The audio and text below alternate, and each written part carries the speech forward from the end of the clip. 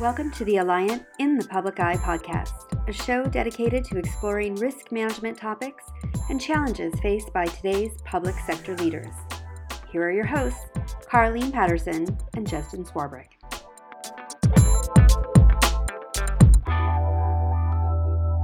All right, welcome everyone to another episode of In the Public Eye.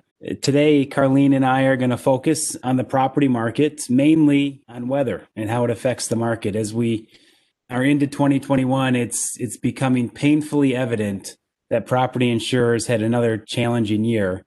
One of the statistics that has come out is Swiss Re is estimating that the industry is going to pay close to $85 billion in insured property losses, making it the fifth worst loss year ever for property insurers. Now, this is on the heels of 2018 being the third worst year ever and 2017 being the worst year ever for property insurers. Much of this is being driven by weather-related losses. So the question that we have and we want to try and answer today is the weather getting worse? With us is our guest, Andy Seifert, who studies weather as a meteorologist, and he's going to give us some further insight as to what is actually happening with the weather. One of the other stats that came out of 2020 is we broke a record. We broke a record for having the most weather events that resulted in $1 billion in property damage or more. So is the weather getting worse? That's the question today. And Andy, we appreciate you being with us, and we look forward to our discussion. But before we get into the weather, why don't you tell our audience a little bit more about your background and what you do? Well, first, let me thank you for having me on your podcast here today. This is as you'll get to know me, I'm very passionate talking about the weather and its impacts to the insurance industry. But yeah, let me tell you a little bit about BMS. We have about 450 people globally, over 21 different offices, and really we're an independent, innovative specialist in providing comprehensive solutions and advisory services to the insurance, reinsurance, wholesale, capital market industries. And as you alluded to, I'm a meteorologist. I've been actually in the insurance industry for about 18 years. And you're thinking, yeah, meteorologist in the insurance industry is not on TV, not the weather service. Really, it's very common for the insurance industry to employ meteorologists because I always like to say every insurance company is a weather company. One of their biggest spends is actually on the weather. Catastrophes, as you alluded to, are a big deal in our industry. And I'm here at BMS Re, basically supporting insurance clients and adding value through catastrophe response, CAT modeling, product development, scientific research, and really thought leadership, doing podcasts like we're talking about here today, and really helping insurance companies understand the weather. And I hope we'll educate the audience here today of what's kind of going on. So with that's kind of a little bit of background on myself. I alluded to this record-breaking year that we had with 22 events resulting in over $1 billion or more in damage. It certainly seems like to all of us that the weather is getting worse, but is it actually getting worse? Can you speak a little bit to that for our audience today?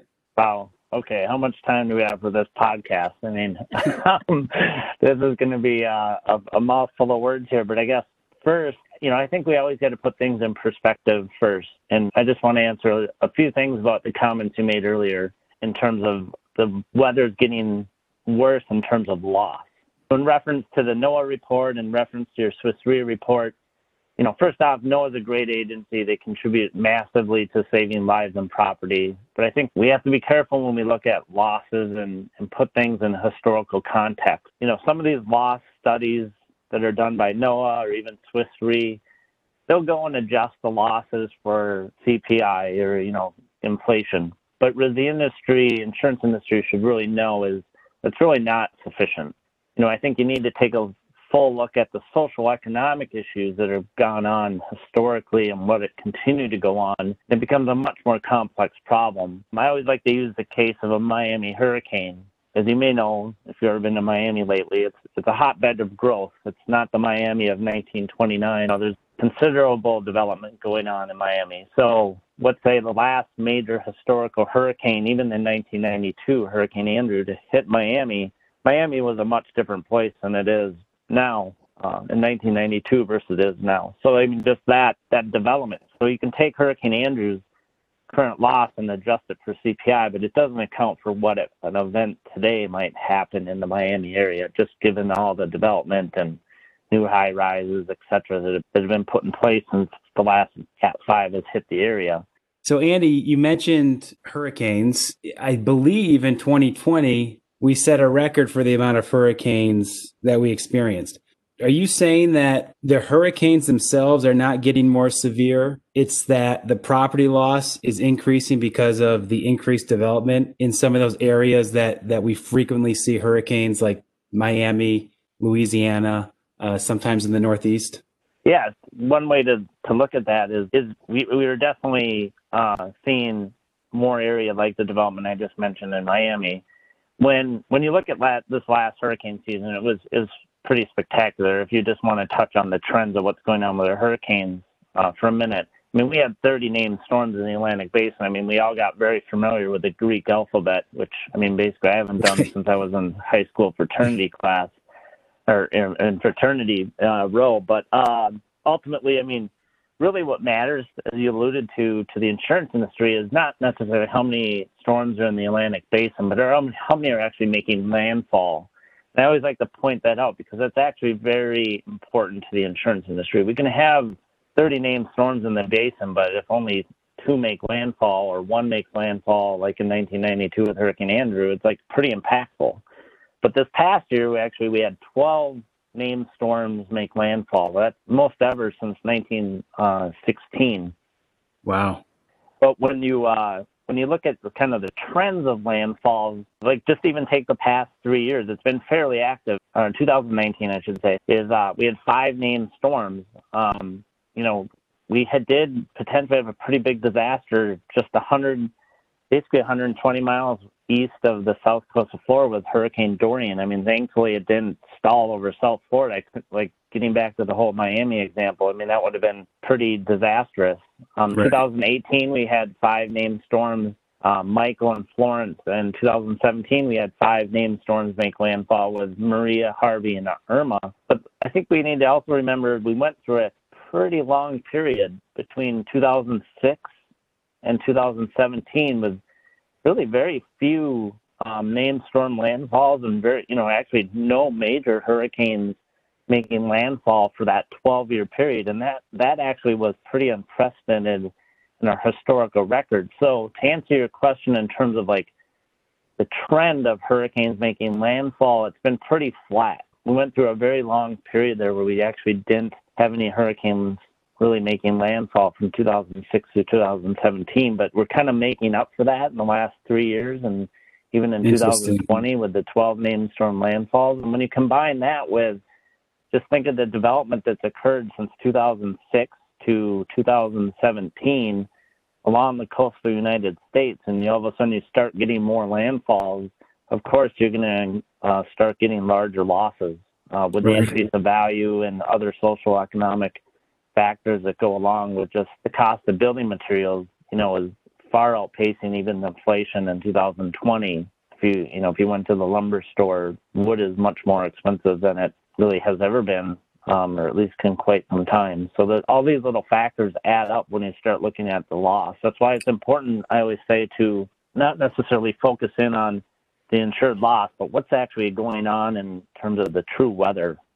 Yeah. So, Andy, when it comes to the number of hurricanes, and I understand that over a longer period of time, we had a lot of years where we didn't have hurricanes hitting landfall, but since 17, so you've got 4 running years with a good number of them hitting. Is there something in the weather patterns that is making this be a little bit more frequent, or is it still too early to tell since we really only have 4 years like that?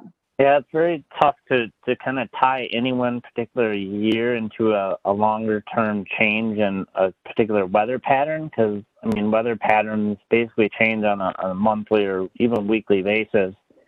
And really, it only takes one storm in the right atmospheric conditions to kind of find an opening and track towards the U.S. Versus that high pressure were to stay in place and it would be kind of what we call a fish storm and head out to sea. So what we are seeing, though, in terms of like the last 3 years, it's been really warm sea surface temperatures in the Atlantic Ocean. And that's going to contribute to more storms forming. And obviously, when you have more storms forming, it's just the probability of, we have that many more chances of a storm making landfall. It's not to say between 2006 and 2017, when we saw kind of a hurricane drought of landfalls, we didn't have warm sea surface temperatures. Because in that period, there was just different atmospheric conditions to prevent the storms from really making landfall. I mean, we saw storms make landfall during that period. We had Hurricane Ike, we had Hurricane Sandy, and actually Sandy is just one of these unique storms that kind of made a right hook straight into New Jersey, which was, kind of unprecedented in itself in our historical record. In terms of, this past year, you might say that La Nina, which is a atmospheric phenomenon in the Central Pacific, could have created conditions in the Atlantic Ocean to create more storms because it produced less wind shear, and you combine that with warmer sea surface temperatures, that could have been the ingredients for why we saw more storms in the 2020 hurricane season. So, Andy, what about convective storms?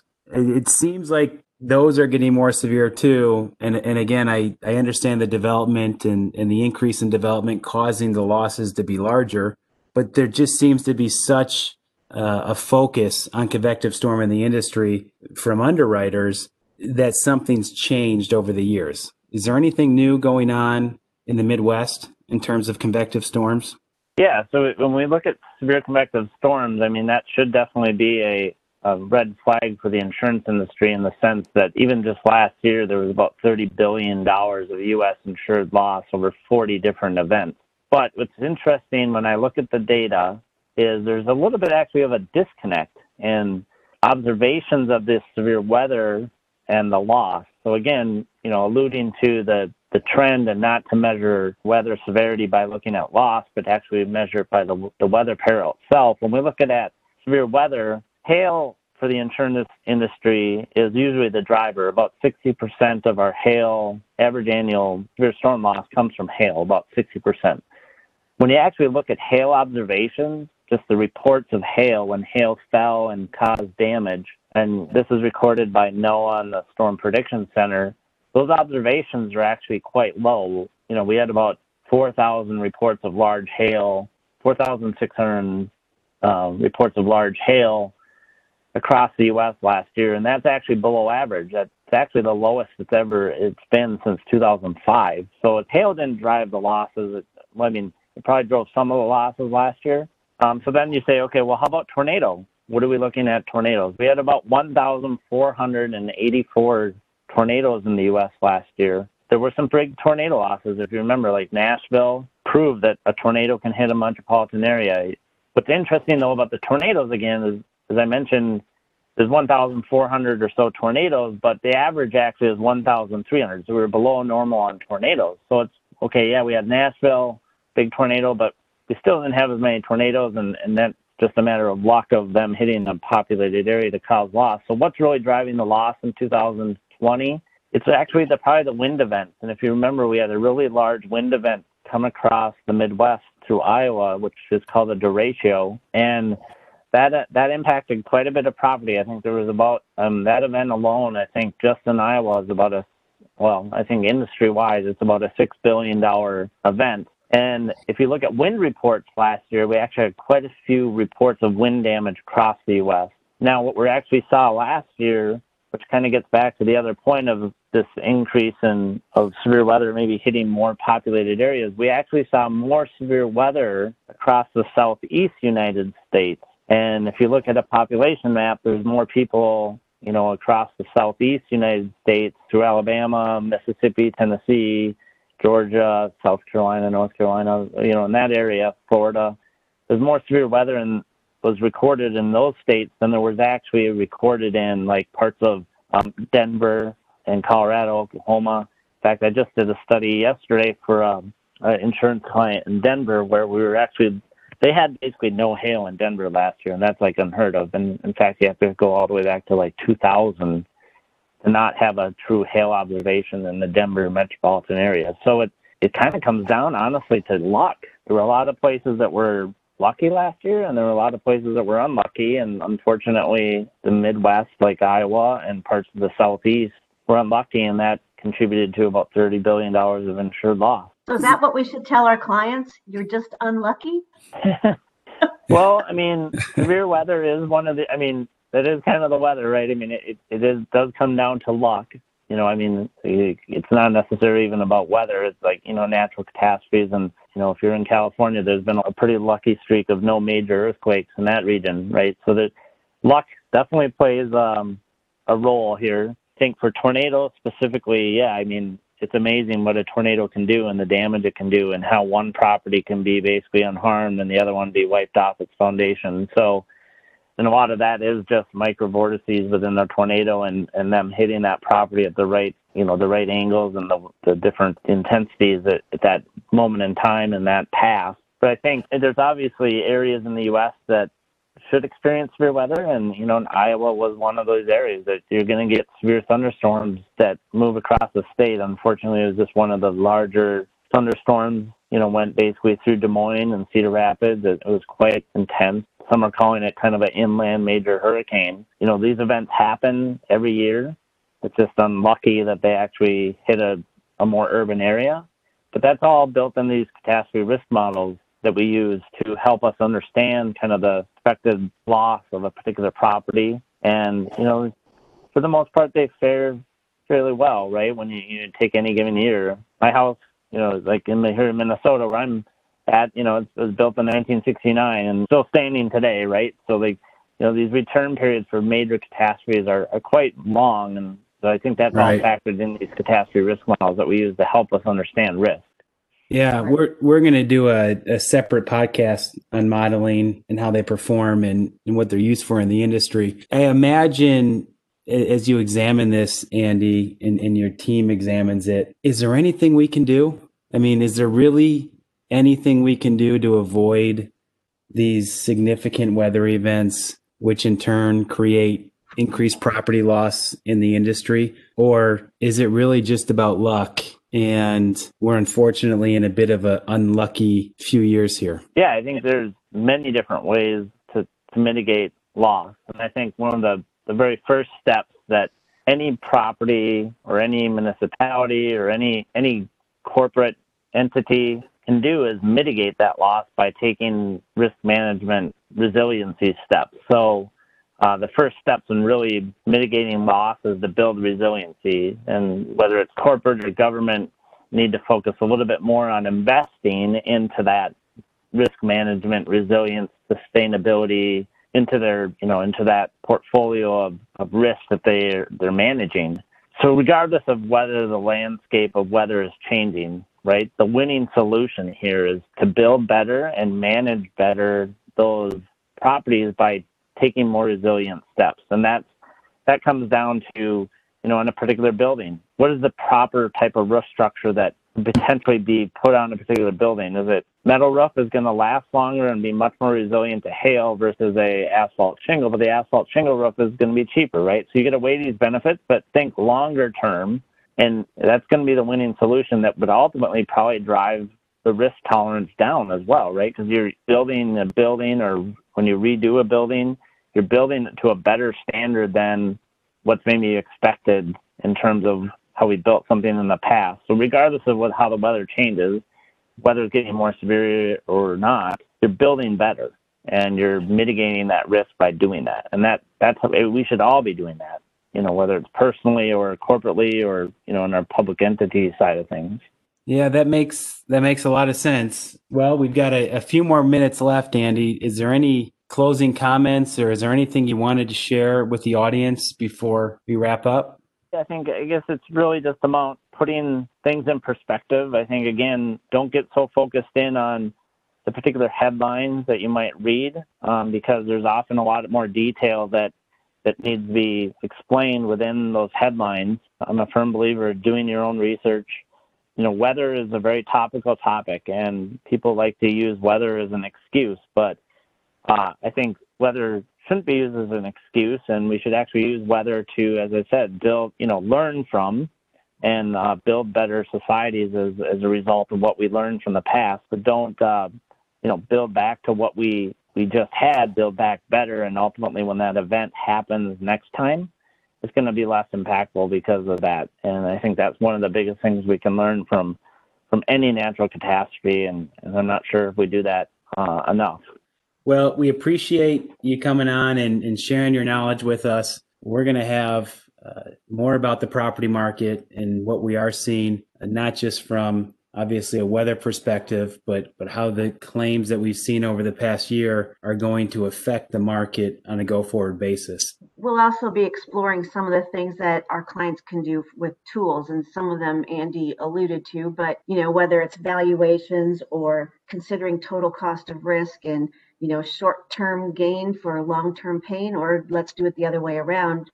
In the short term, something might cost more, but long-term, it's going to be the better solution. So we'll be diving into some of those topics in more detail with some of the future podcasts as well. Thank you, Andy. We appreciate it.